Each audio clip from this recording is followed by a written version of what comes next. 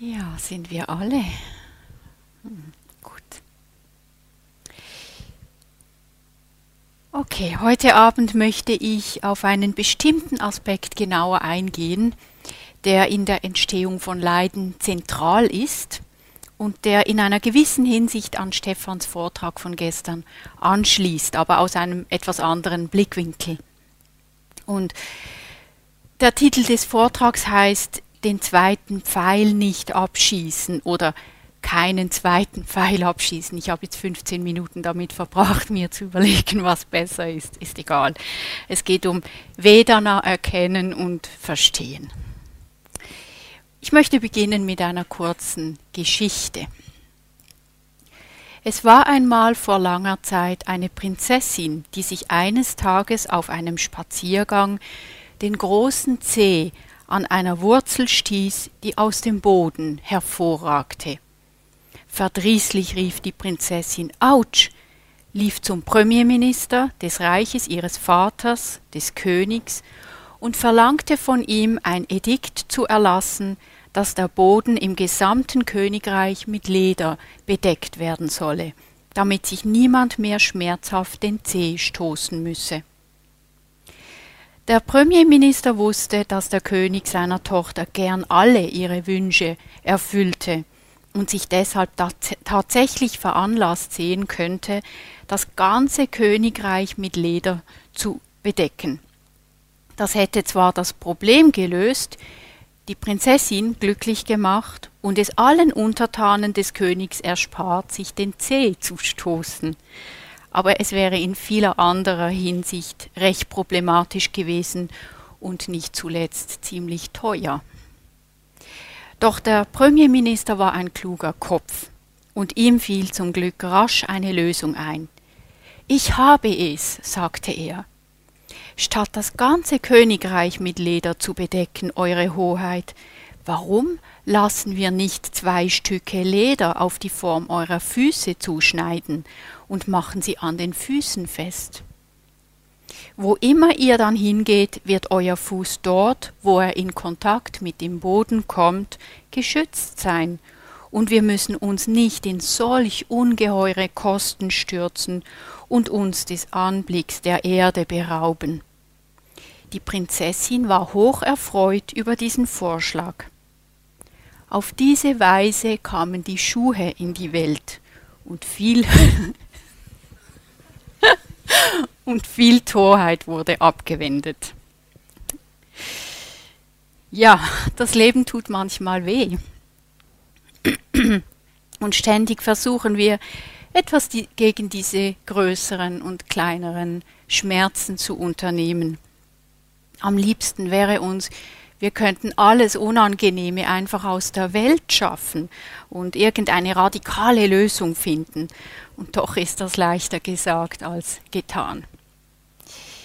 Die Konfrontation mit unangenehmen Erfahrungen und die Reaktion darauf ist, wie ihr mittlerweile wisst, ein konstantes Thema in der Meditation. Wir versuchen sie auszuhalten oder wir fallen in Selbstmitleid oder wir werden wütend oder wir flüchten uns in Fantasien. Ja, das ganze Programm. Aber es ist genauso ein konstantes Thema in unserem Leben. Sehr viele unserer Handlungen sind vom Wunsch motiviert, unser Leben so zu optimieren, dass wir weniger Unangenehmes und mehr Angenehmes erleben. Nun sollen wir, wie das Bild der Schuhe es vielleicht suggeriert, eine dicke Haut entwickeln, die uns die Empfindungen nicht mehr spüren lässt, sowohl die angenehmen als auch die unangenehmen. Ist das erstrebenswert? Eine Elefantenhaut? So abzustumpfen, dass wir das Unangenehme nicht mehr spüren, aber auch das Angenehme nicht? Und wäre das ein erstrebenswerter Zustand, uns eine so dicke Haut zuzulegen, dass wir nichts mehr spüren, dass wir womöglicherweise auch uns selbst nicht mehr spüren? Ich glaube nicht, dass das ein glücklicher Zustand wäre, den ich gerne hätte und den ich anstrebe. Ja, gäbe es eine Alternative, eine Möglichkeit, weniger zu leiden angesichts der Schmerzen, die das Leben unweigerlich mit sich bringt, wo wir mit dem Leben in Berührung bleiben können, statt abzustumpfen und trotzdem innerlich weniger zu leiden? Stehen vielleicht die Schuhe auch gar nicht fürs Abstumpfen, sondern ist vielleicht etwas anderes gemeint? Es geht hier um das Thema Vedana, die Gefühlstönung unserer Erfahrung und um unseren Umgang damit. Und Vedana ist wirklich ein Schlüsselthema im Zusammenhang mit innerer Unfreiheit oder Freiheit. Das Thema lenkt unseren Blick wirklich auf eine Scharnierstelle im psychischen Prozess, dort nämlich, wo sich entscheidet, ob in einer Verarbeitungsschlaufe der Prozess in Richtung von mehr oder weniger Leiden geht. Mit Vedana meinen wir eine mentale Erfahrung, die in jedem Moment vorhanden ist, und zwar die Färbung oder der Geschmack jeglicher Erfahrung als angenehm, unangenehm oder etwas dazwischen, weder angenehm noch unangenehm oder kurz manchmal einfach neutral genannt. Man spricht auch vom hedonischen Ton oder vom affektiven Ton der Erfahrung, und hedonisch heißt laut Wörterbuch die Annehmbarkeit oder die Gefälligkeit einer Erfahrung. Es gibt auf Deutsch keine gute Übersetzung für Vedana, weil es einfach dieses Konzept gar nicht gibt in der deutschen Sprache. Manchmal liest man in Übersetzungen das Wort Gefühl für Vedana, und auch in manchen Zitaten werde ich heute das Wort Gefühl verwenden. Doch verleitet das Wort Gefühl dazu, Vedana mit Emotion zu verwechseln. Und das ist definitiv nicht gemeint, denn Emotionen sind viel komplexere psychische Phänomene als Vedana. Es ist wahrscheinlich klarer, wenn wir von Gefühlstönung sprechen, weil das einfach noch nicht so ein besetzter Begriff ist. Und in der Einsichtsmeditation ist Vedana ein wichtiger Aspekt, auf den wir achtsam sein wollen. Also wir wollen erkennen, wenn etwas angenehm ist, wir wollen erkennen, wenn etwas unangenehm ist, wir wollen erkennen, wenn etwas weder noch ist. Vedana ist eine Dimension unserer Erfahrung, derer wir uns bewusst werden können. Wenn wir das Konzept mal kennen, dann können wir beginnen, darauf zu achten.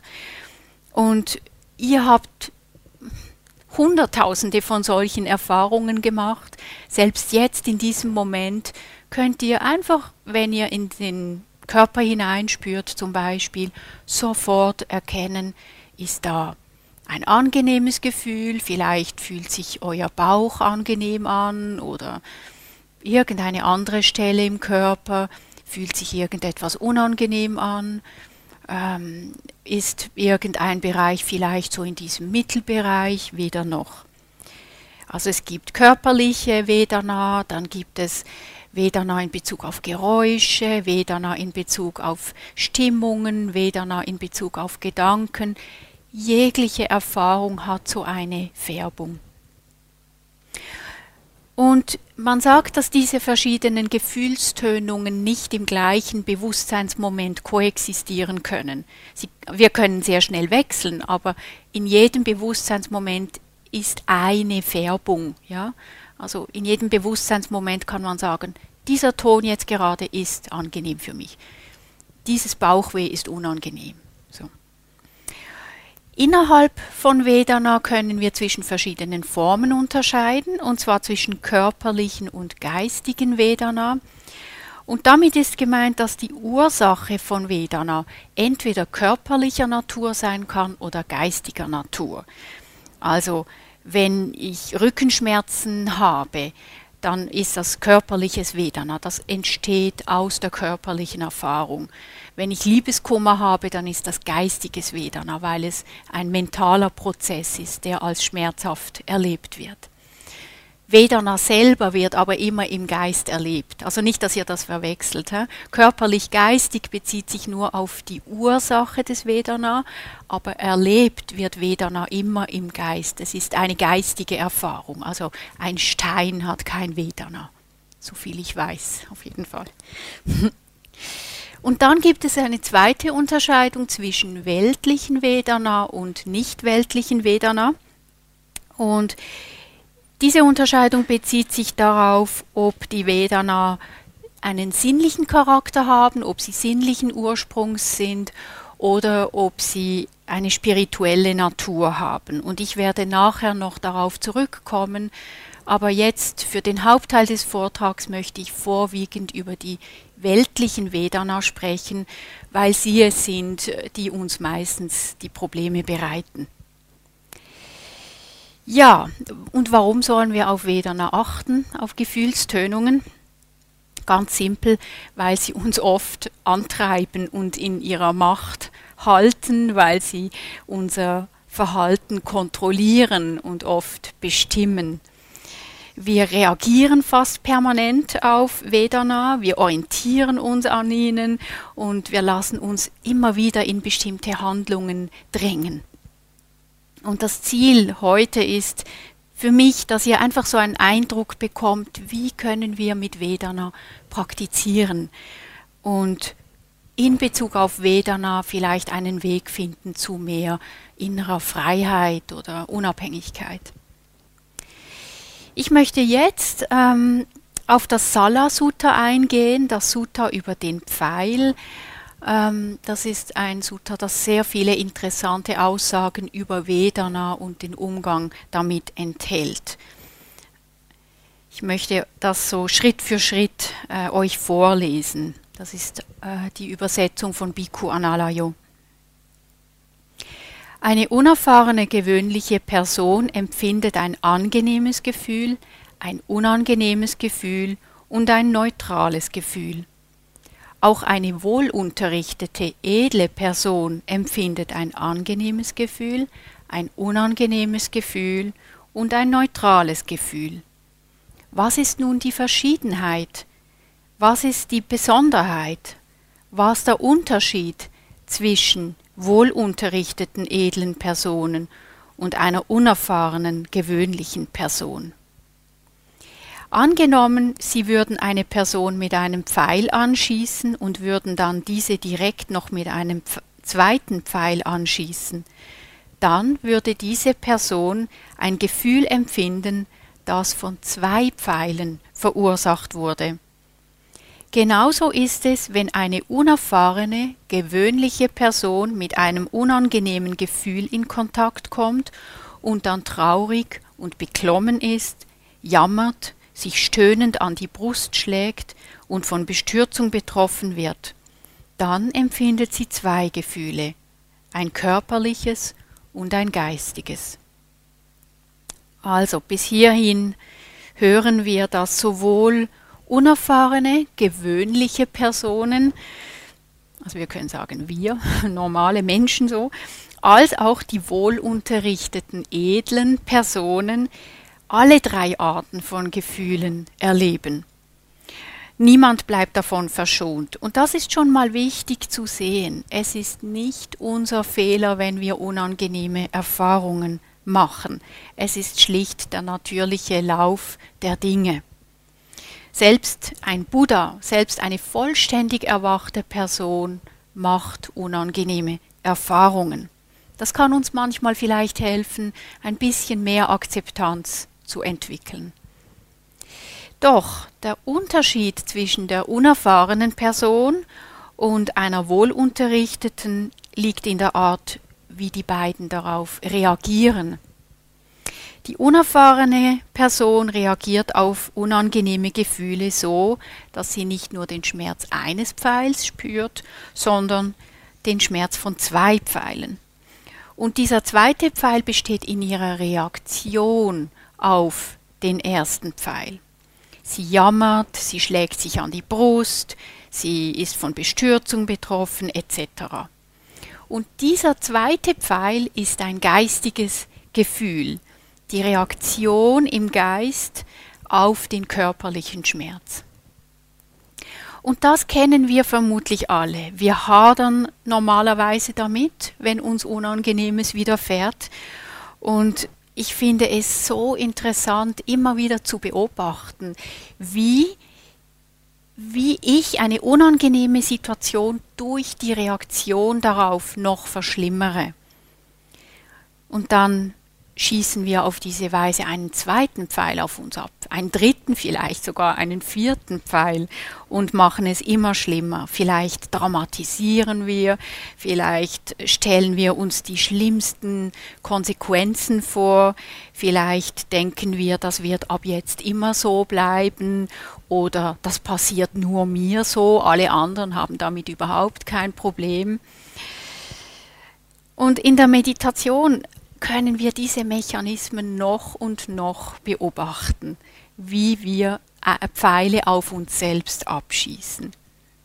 Und wir können lernen, dieses Unterscheidungsvermögen zu entwickeln, zu sehen, welcher Schmerz ist unvermeidlich und welchen Schmerz produziere ich durch meine Reaktion auf den ersten Schmerz.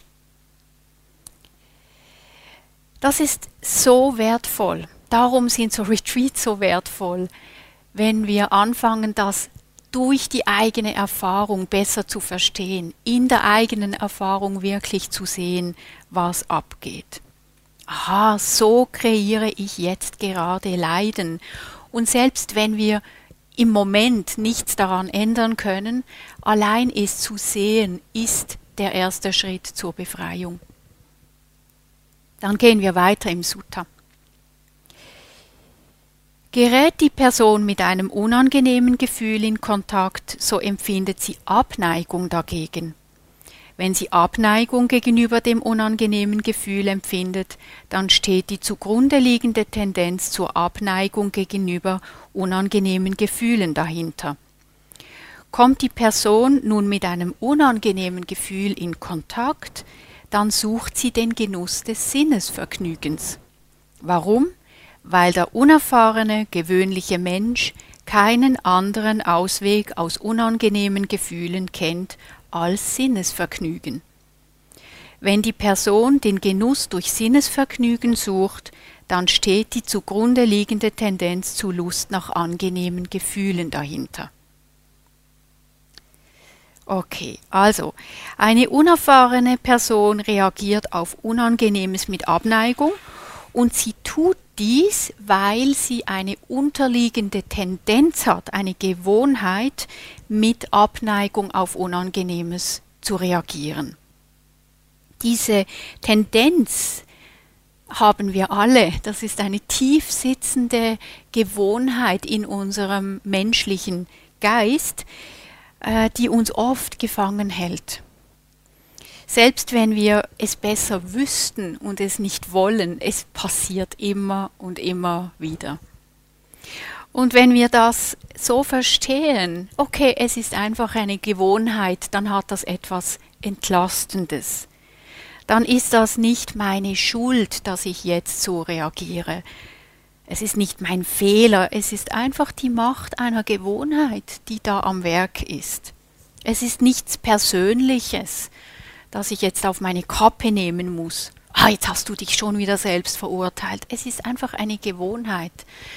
Und ich muss es nicht zu etwas machen, mit dem ich mich identifiziere. Dann, die Person sucht den Ausweg aus unangenehmen Gefühlen durch Sinnesvergnügen, weil sie keinen anderen Ausweg kennt. Auch diese Suche nach angenehmen Gefühlen wurzelt in einer tiefliegenden Gewohnheit, nämlich in dem Verlangen nach angenehmen Empfindungen. Und das haben wir ja auch schon angesprochen in diesen Tagen. Der Stefan hat es auch schon erwähnt, wie oft wir Erleichterung oder Trost suchen in angenehmen Empfindungen. Etwas essen, eine Tasse Tee trinken, spazieren gehen, fantasieren, Sex, shoppen, ein warmes Bad. Ich meine, es ist endlos, oder? Was wir so alles machen. Und es gibt so einen Comic, der das schön ausdrückt. ausgedrückt, da sieht man eine Frau am Meditieren und sie denkt so ganz entschlossen, heute werde ich ganz im Moment leben. Und unten steht dann klein geschrieben, es sei denn, der Moment ist unangenehm, in welchem Fall ich einen Keks essen werde. So funktionieren wir. Wenn es unangenehm ist, dann brauchen wir irgendwas. Dann gehen wir zum Kühlschrank, so wie es der Stefan gesagt hat. Und warum funktionieren wir so? Weil wir keinen anderen Ausweg wissen, sagt der Buddha. Und mich berührt das, diese Tatsache, dass wir uns so oft nicht anders zu helfen wissen, als durch irgendetwas Angenehmes.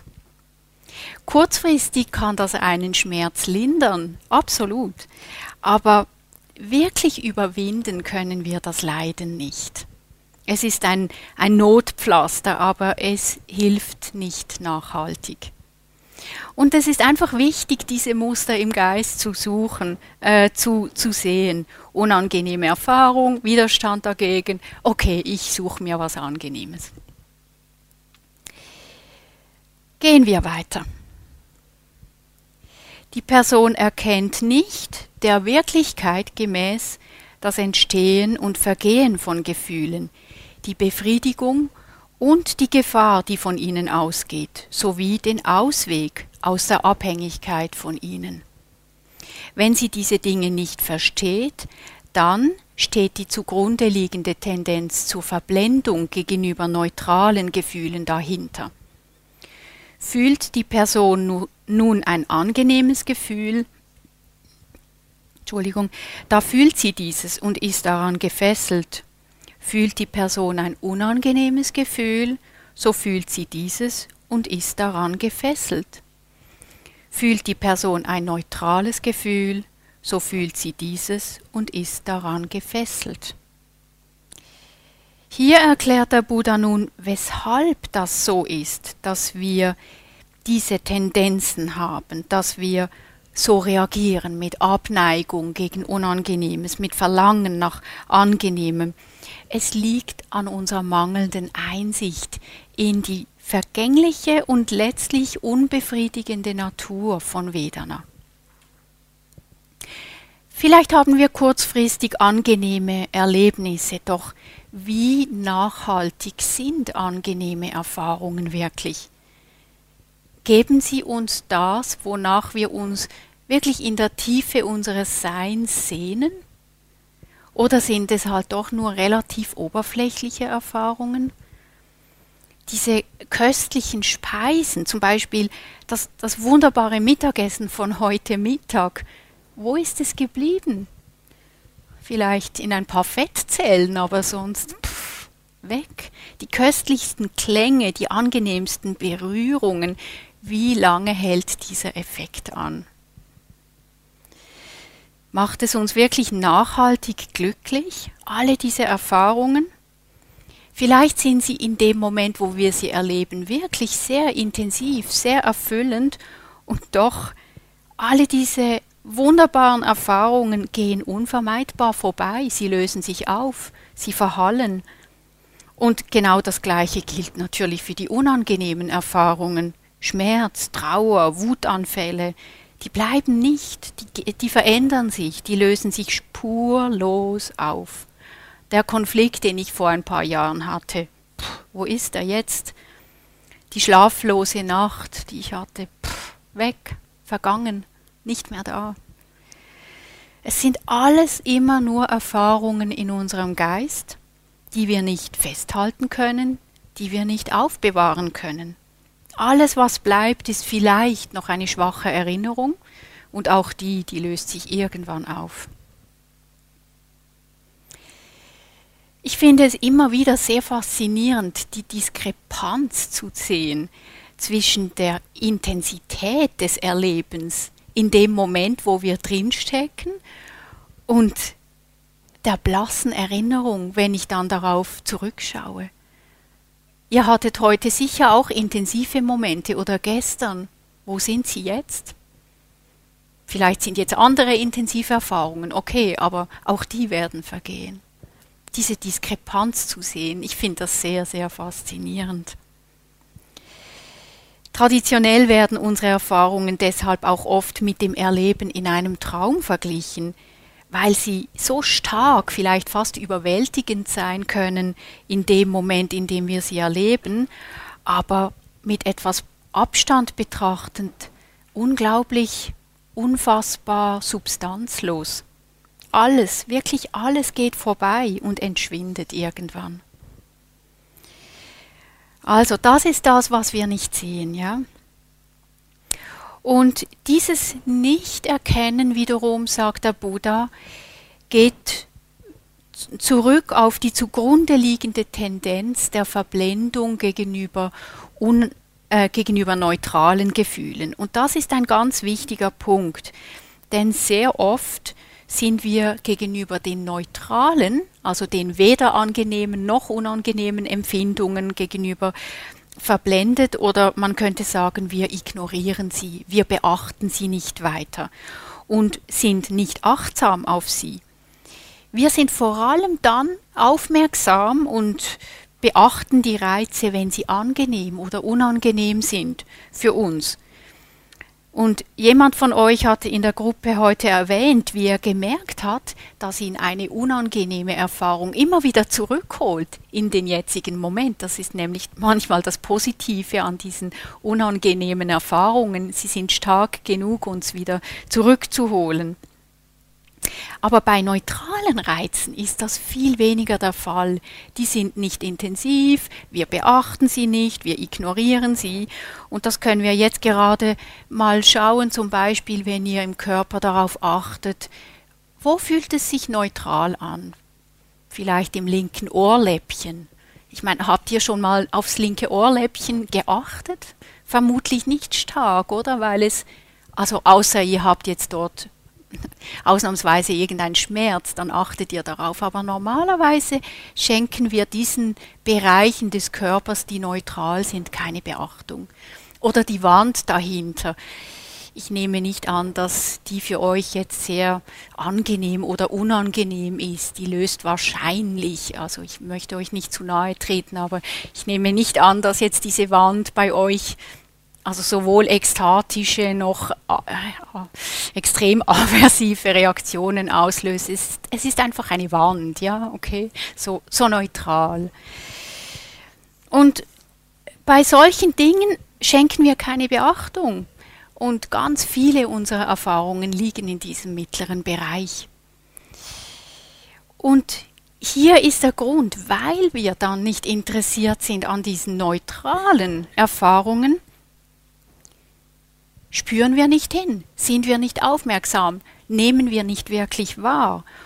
Dann driften wir ab in unsere Träume, in unsere Fantasien, wo es dann hoffentlich ein bisschen intensiver ist, weil das, was hier passiert, ist zu langweilig, zu wenig intensiv. Und dadurch erfahren wir das Leben nicht mehr und sind deshalb verblendet. Also weil wir nicht im Kontakt sind, oft mit der Erfahrung, sind wir verblendet, und weil wir verblendet sind, verstehen wir nicht. Okay, also wir haben gesehen, wir reagieren oft gemäß unseren Gewohnheitstendenzen auf Vedana, und genau in diesem Reagieren sind wir gefesselt. Wir fesseln uns durch die Reaktion auf Vedana. Eine Reaktion, die oft automatisch abläuft und die ihrerseits wieder unangenehme Folgen nach sich zieht. Also das ist dann eben der zweite Pfeil. Und genau das ist die Gefahr, von der der Buddha im Sutta spricht. Das ist die Gefahr, dass wir nicht per se angenehme oder unangenehme Erfahrungen haben, sondern dass wir auf eine ungünstige Weise darauf reagieren, einfach aus einer Gewohnheit heraus, also automatisiert. Also wir haben diese drei Muster. Unangenehme Erfahrungen triggern die Abneigung, der Wunsch, es loszuwerden. Angenehme Erfahrungen triggern Verlangen, der Wunsch, es festzuhalten oder mehr davon zu haben. Und neutrale Erfahrungen triggern Verblendung oder Wegspacen, Ignorieren. Das heißt, gegen angenehme Erfahrungen per se wäre gar nichts einzuwenden. Das Problem ist nur, dass sie uns fesseln, dass wir abhängig werden davon und dann Energie darauf verwenden müssen, sie festzuhalten oder mehr davon zu bekommen. Und sogar ganz harmlose, angenehme Erfahrungen können uns unfrei machen, ohne dass wir uns dessen bewusst sind. Zum Beispiel unsere Anhaftung an Komfort. Zum Beispiel mag ich es ja eigentlich, mir die Hände mit warmem Wasser zu waschen, aber ich habe kürzlich angefangen, mir die Hände konsequent nur mit kaltem Wasser zu waschen. Erstens, weil es ökologisch sinnvoller ist, aber zweitens auch, weil ich meine Abhängigkeit von diesem Komfort ein bisschen auflösen wollte, weil da war unzweifelhaft eine Gewohnheit entstanden. Wenn ich warmes Wasser benütze und das angenehm finde, dann haftet der Geist, ohne dass ich mir dessen bewusst bin, an diesem Komfort an.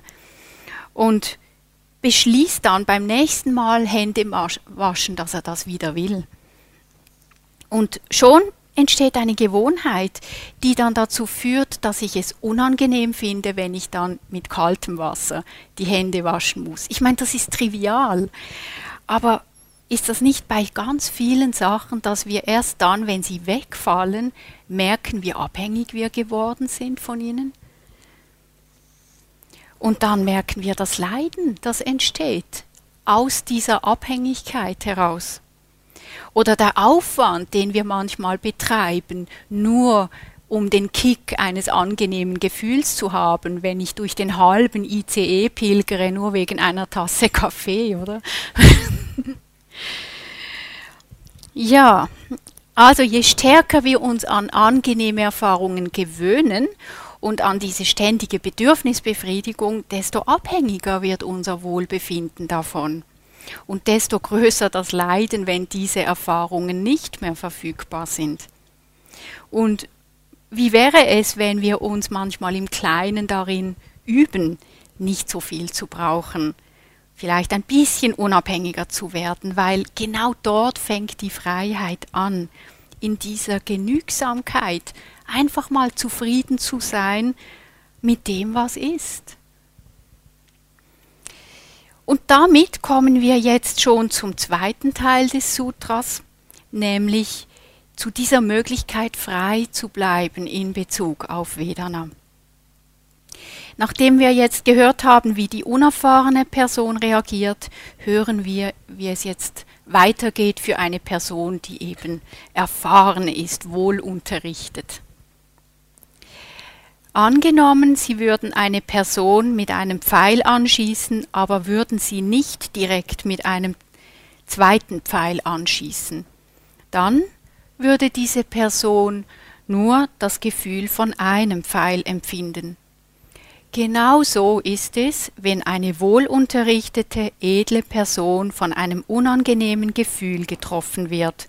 Dann ist sie nicht traurig und beklommen, sie jammert nicht, schlägt sich nicht stöhnend an die Brust und wird nicht von Bestürzung betroffen. Nur ein Gefühl empfindet sie, ein körperliches, kein geistiges.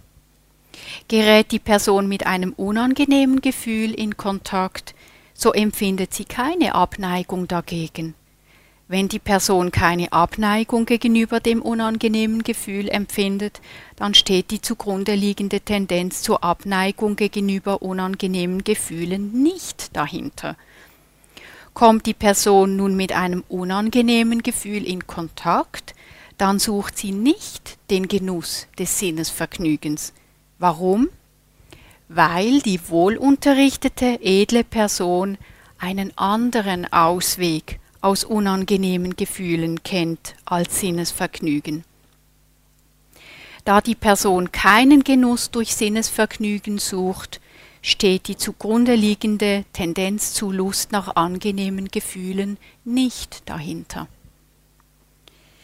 Also eine wohlunterrichtete, edle Person reagiert auf Unangenehmes nicht mit Abneigung. Weder ist sie traurig, noch beklommen, noch jammert sie, noch schlägt sie sich stöhnend an die Brust. Wir könnten sagen, die Person ist gleichmütig. Sie bleibt ruhig. Sie akzeptiert das Unangenehme, ohne es zu verleugnen oder damit zu hadern. Eine solche weise Person ist wie jemand, der nur von einem Pfeil getroffen worden ist, aber nicht von einem zweiten Pfeil. Und sie erlebt nur den körperlichen, aber nicht den geistigen Schmerz. Das heißt, sie fügt kein zusätzliches Leiden zum körperlichen Leiden hinzu. Und warum tut sie das nicht, diese weise Person? Weil sie keine Abneigung gegen das Unangenehme empfindet. Das bedeutet, in ihr ist diese Gewohnheit nicht mehr vorhanden, auf Unangenehmes mit Abneigung zu reagieren. Und damit verweist der Buddha hier auf eine erwachte Person. Das ist das Definitionsmerkmal von erwachten Personen, dass sie frei geworden sind von solchen zwanghaften Verhaltensmustern. Frei von der Tendenz, reagieren zu müssen. Ja. Also eine wohlunterrichtete, weise Person sucht auch keinen Trost in Sinnesvergnügen. Und das tut sie nicht, weil sie einen anderen Ausweg aus unangenehmen Gefühlen gefunden hat. Und das ist interessant. Das sollte uns neugierig machen, mehr herauszufinden, wie denn ein anderer Weg aussehen könnte. Und das war noch im letzten Abschnitt, eine solche erwachte Person ist auch frei vom Gewohnheitsmuster, Lust nach angenehmen Erfahrungen zu haben. Gehen wir weiter. Die Person erkennt der Wirklichkeit gemäß das Entstehen und Vergehen von Gefühlen, die Befriedigung und die Gefahr, die von ihnen ausgeht, sowie den Ausweg aus der Abhängigkeit von ihnen. Da sie diese Dinge versteht, steht die zugrunde liegende Tendenz zur Verblendung gegenüber neutralen Gefühlen nicht dahinter. Fühlt die Person nun ein angenehmes Gefühl, so fühlt sie dieses losgelöst.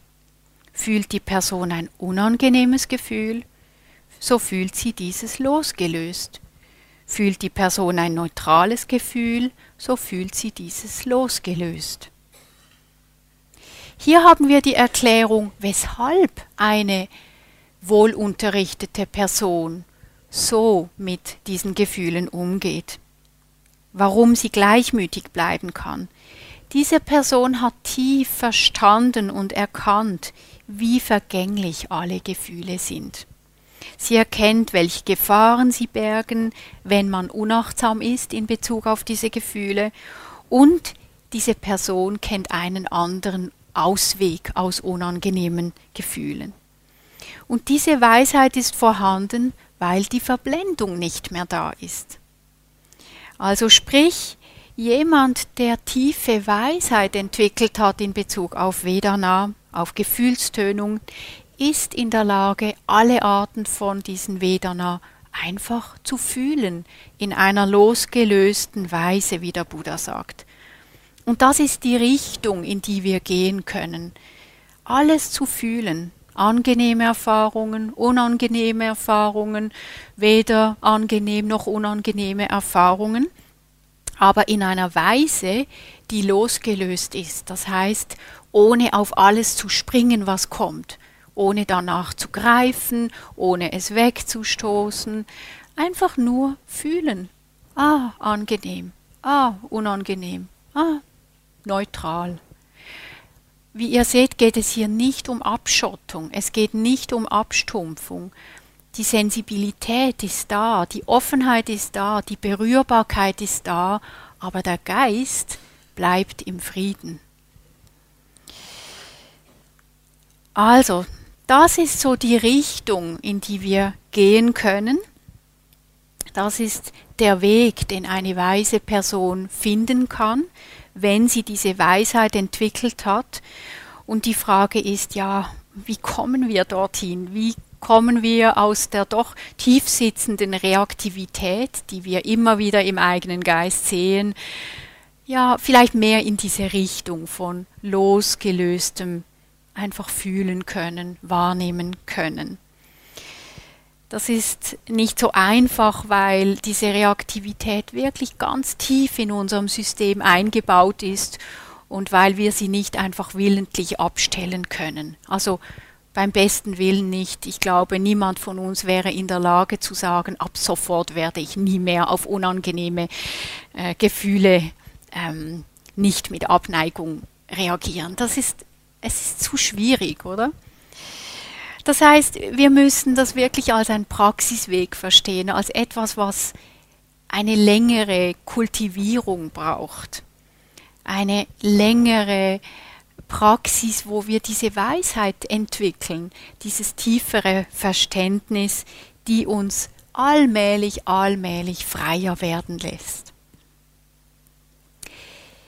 In unserer Praxis ist der erste Schritt, dass wir Vedana überhaupt als Vedana erkennen und darauf achten. Und das ist schon ein nicht zu unterschätzender erster Schritt, dass wir die Aufmerksamkeit von den Geschichten, von den Anlässen weg hin zum gefühlten Erleben bringen. Also Beispiel, wenn ein angenehmer Essensduft in der Luft liegt, dass wir nicht in den Gedanken übers Essen, was gibt es wohl zu essen, soll ich mich jetzt schon hinstellen, nein, das sieht blöd aus, wenn ich, so, dass wir nicht in diesen Gedanken uns verlieren, sondern einfach merken, angenehm. Wir steigen aus der Story raus und erkennen, was ist jetzt gerade das Erleben. Angenehm, gut. Oder wenn der Fuß weh tut in der Meditation,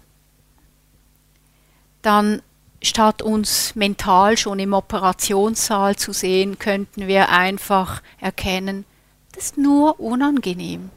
Es tut weh, ist unangenehm. Oder wenn nicht so viel läuft, wenn keine Intensität da ist, okay, das ist neutral. Jetzt gerade ist es neutral. Eine gute Frage, die wir uns immer wieder stellen können, ist diese Erfahrung jetzt gerade angenehm, unangenehm oder neutral?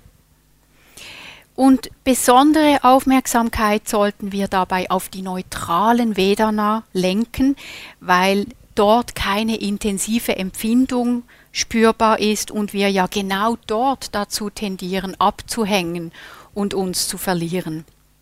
Und vielleicht fangen wir dann an zu erkennen, dass neutrale Erfahrungen gar nicht neutral bleiben, wenn wir wirklich aufmerksam sind auf sie. Wenn wir gerade diesen feineren und subtileren Empfindungen wirklich Achtsamkeit, Interesse, Wachheit entgegenbringen können, dann werden genau diese feineren Empfindungen durchaus angenehm. Aber es ist eine feinere Art von Angenehmheit. Diese Angenehmheit hat eigentlich mit der Wachheit und Präsenz des Geistes zu tun, der sich auch den subtileren Erfahrungen zuzuwenden bereit ist. Das ist ein Zitat von Christina Feldman. Wenn wir dem Neutralen gegenüber aufmerksamer sind, bemerken wir, dass die Dinge normalerweise nicht neutral bleiben. Das liegt daran, dass wir einfach aufgepasst haben. Wir entdecken, dass unsere Aufmerksamkeit auf sehr reale Weise die Welt erweckt. Sie erhält das, was da ist. Wir stellen fest, dass diese Qualität der Aufmerksamkeit keine Agenda hat, um etwas Angenehmes aufrecht zu erhalten oder etwas Unangenehmes loszuwerden. Stattdessen wurzelt sie in Interesse und Neugier. Sie ist sensibel und lebendig und kann uns genau das geben, wofür wir so viel Zeit aufwenden, um es vergeblich in der Intensität zu suchen. Dieses Gefühl der Lebendigkeit weilt in unserem eigenen Herzen und wird von der Aufmerksamkeit getragen, die wir kultivieren. Also wirklich achtsam sein, angenehme, unangenehme Erfahrungen, weder angenehm noch unangenehm. Unser Leben besteht nur aus diesen 3 Gefühlsqualitäten. Ja. Das zweite ist, unser Verständnis von Vedana zu entwickeln, zu vertiefen. Also zu verstehen, immer tiefer, dass Vedana vergänglich und bedingt entstanden ist. Vedana entsteht, wenn bestimmte Bedingungen zusammenkommen. Der Buddha hat das verglichen mit dem Aneinanderreiben von Feuerhölzern. Wenn Feuerhölzer miteinander gerieben werden, dann entsteht Feuer. Und auf die gleiche Weise entsteht Vedana, wenn an unseren Sinnespforten Kontakt entsteht. Kontakt meint hier das Zusammenkommen eines Sinnesobjekts, zum Beispiel sehe ich euch, ja, Menschen mit den Augen, Sehorgan und Sehbewusstsein. Ja. Da kommen Sinnesobjekt, Sinnesorgan, Bewusstsein zusammen, da ist Kontakt in diesem Moment und wenn diese Bedingungen gegeben sind, entsteht unvermeidlich immer auch Vedana. Im gleichen Moment ist Vedana da, eine Gefühlstönung. Und sobald dieser Kontakt aufhört, wenn ich zum Beispiel die Augen zumache oder wenn ich rausgehe, dann hört auch dieses Vedana auf. Also Vedana ist immer ein Resultat von Bedingungen. Es ist nicht etwas, was wir willentlich kreieren, sondern es entsteht immer aus dem Zusammenkommen von ganz vielen Bedingungen in diesem jetzigen Moment. Und für unsere Praxis kann es interessant sein, wenn wir mal wirklich darauf achten, wie Vedana entsteht, sobald ein Sinneskontakt da ist, an irgendeiner Sinnespforte. Zum Beispiel bei den Augen, bei den Ohren, beim Geruchssinn, bei der Nase, beim Mund, Körper, taktile Empfindungen. Einfach darauf achten, wenn an den Sinnespforten Kontakt ist und wie in diesem Moment Vedana entsteht. Auch die Sinnespforte des Geistes, die habe ich noch vergessen zu erwähnen, auch dort kann Kontakt entstehen, auch Gedanken haben eine Vedana-Qualität, ja. Also wir sehen die verschneiten Berge, die Sonne scheint, für die meisten Menschen wahrscheinlich angenehm. Halsschmerzen, wahrscheinlich unangenehm. Das Gefühl von Ruhe im Geist, angenehm, ja. Wenn wir auf diese Weise achtsam sind, wirklich dort, wo der Kontakt stattfindet, an den Sinnespforten, dann werden wir sehen auch, wie instabil Vedana ist, wie sich das von Moment zu Moment verändert. Vielleicht sind wir in einem Moment in einem inneren Drama und es geht da hoch zu und her in unseren Gefühlen, sehr unangenehm. Und dann tönt der Essensgong. Angenehm, ja. Das wechselt so schnell. Und dann gehen wir runter und wir sehen eine lange Schlange, unangenehm. Ja. Neben dem unmittelbaren Kontakt spielen auch ganz viele weitere Bedingungen eine Rolle. Alle Umstände der Erfahrungen, alle unsere Konditionierungen, unsere Geschichte, unsere aktuelle Stimmung, alles formt die jetzige Erfahrung. Sogar wenn das Objekt praktisch gleich bleibt. Zum Beispiel die erste Schokoladenkugel, da von denen, die da draußen lagen, lecker, sehr angenehm. Die zweite Schokoladenkugel, immer noch angenehm, aber nicht mehr der gleiche Kick. Die 5. Schokoladenkugel, naja, nicht mehr so toll. Oder wie ist es, wenn wir ein Geräusch im ersten Moment als Autobahnrauschen interpretieren? Sofort unangenehm. Und dann sagt uns jemand, du, das ist im Fall ein Wasserfall. Schön. Also die Erfahrung von Vedana ist immer abhängig von sehr vielen Bedingungen. Und auch das können wir in der eigenen Erfahrung immer mehr erkennen und beobachten. Wir können ergründen, was hat dazu geführt, dass ich das jetzt gerade als angenehm oder unangenehm erlebe. Kriege ich mit, wie die Gefühlstönung wieder weggeht, wie sie entschwindet, wie sie abgelöst wird durch eine andere Erfahrung? Ja, soweit zu den weltlichen Vedana, und ich möchte jetzt noch auf diese Unterscheidung eingehen zwischen den weltlichen und den nicht weltlichen Vedana. Wie schon erwähnt, gibt es ja sowohl weltliche als auch nicht weltliche, angenehme, unangenehme und neutrale Empfindungen oder Gefühle. Hier ist eigentlich eine ethische Unterscheidung gemeint zwischen solchen Vedana, die in uns eine unheilsame, oft leidschaffende Reaktion triggern, und solchen Vedana, die eine heilsame Reaktion in uns hervorrufen. Wenn wir zum Beispiel etwas Gutes getan haben, etwas Heilsames getan haben und wir empfinden Freude darüber, dann ist das ein nicht weltliches, angenehmes Vedana. Ja? Das ist eine heilsame, angenehme Empfindung, und es ist eine angenehme Empfindung, ein angenehmes Gefühl, das uns motiviert, dieses Heilsame zu wiederholen. Oder wie Kuanalayo erwähnt, diese subtile Freude, die mit der Achtsamkeit einhergeht.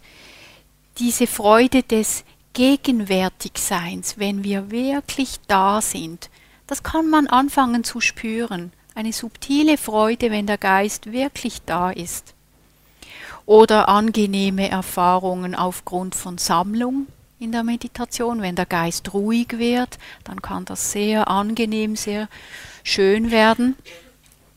Wenn der Geist sich geschmeidig anfühlt, sehr angenehm. Und das sind alles völlig unproblematische, angenehme Vedana. Ja, mehr noch, der Buddha empfahl sogar ausdrücklich, dass man solche heilsamen, angenehmen Erfahrungen nicht weltlicher Natur kultivieren solle. Also man soll auf sie achten und man soll sie vermehren. Es gibt auch unangenehme, nicht weltliche Gefühlstönungen, die heilsam sind. Zum Beispiel die Traurigkeit, die man empfindet über das Leiden, wenn es uns motiviert, dann etwas zu tun, um das Leiden zu lindern. Oder wenn wir traurig sind darüber, dass wir noch nicht erwacht sind, dass wir immer noch so gefangen sind in destruktiven Mustern, dann ist das ein nicht weltliches, unangenehmes Vedana. Und es ist heilsam, weil es uns motiviert, uns ernsthafter der Praxis zu widmen. Diese Unterscheidung zwischen weltlich und nicht weltlich macht klar, dass es in der Praxis nicht darum geht, ab sofort allen angenehmen Erfahrungen zu entsagen. Denn statt uns primär an dieser Dimension angenehm, unangenehm zu orientieren, orientieren wir uns besser an der Dimension heilsam oder nicht heilsam. Das ist eine andere, das ist eine ethische Dimension, und das sollte unsere Hauptrichtschnur werden. Nicht die Frage, was ist für mich angenehm, sondern was ist heilsam. Und selbst wenn wir wirklich uns am Heilsamen orientieren, ist es immer noch psychologisch geschickt, wenn wir innerhalb des Heilsamen zugleich die nicht weltlichen, angenehmen Empfindungen durchaus kultivieren, denn das wollen wir ja nicht verleugnen. Wir haben immer noch diese sehr starke, im System eingebaute Präferenz für angenehme Empfindungen. Wenn wir dem Geist zu schnell und zu radikal alle angenehmen Empfindungen wegnehmen, indem wir zum Beispiel eine übertriebene Askese praktizieren, dann wird der Geist einfach nur mit Widerstand und Entmutigung reagieren. Viel sinnvoller ist es, wenn wir den Geist auf jene Erfahrungen ausrichten, die heilsam und angenehm zugleich sind, und ihm so helfen, sich von den unheilsamen Angenehmen ein bisschen zu lösen. Also wir können hier von einer Art Entwöhnung sprechen. Zuerst gehen wir von den unheilsamen Angenehmen zu den heilsamen Angenehmen, und dann irgendwann können wir dann auch diese Angenehmen ein bisschen sein lassen. Das heißt, in der Meditationspraxis dürfen und sollen wir durchaus auch auf angenehme Empfindungen achten, sie wirklich bemerken, wenn sie da sind, denn dadurch entdeckt der Geist die Freude an der Meditation und das hilft ihm, von weltlichen Freuden abzulassen. Selbst wenn der Geist da vielleicht ein bisschen anhaftet an angenehmen meditativen Erfahrungen, ist das immer noch besser als an weltlichen Empfindungen anzuhaften. Und das wird sich von alleine lösen mit der Zeit. Und indem wir erkennen, dass es angenehme, nicht weltliche Erfahrungen gibt, die zum Beispiel durch die eigene Praxis entstehen, kann so viel Selbstvertrauen entstehen, weil wir nicht mehr so angewiesen sind auf äußere Reize, die uns diese angenehmen Erfahrungen ermöglichen, sondern weil wir sehen, das kommt, wenn ich praktiziere, dann kommen angenehme Erfahrungen. Ja, also zum Schluss, auf welche Vedanas wir uns jetzt auch achten, körperlich oder geistig, weltlich oder nicht weltlich. Irgendwann dämmert es uns immer mehr, wie vergänglich alle diese Vedanas sind, wie unfassbar. Sie sind wie Winde, sagte der Buddha.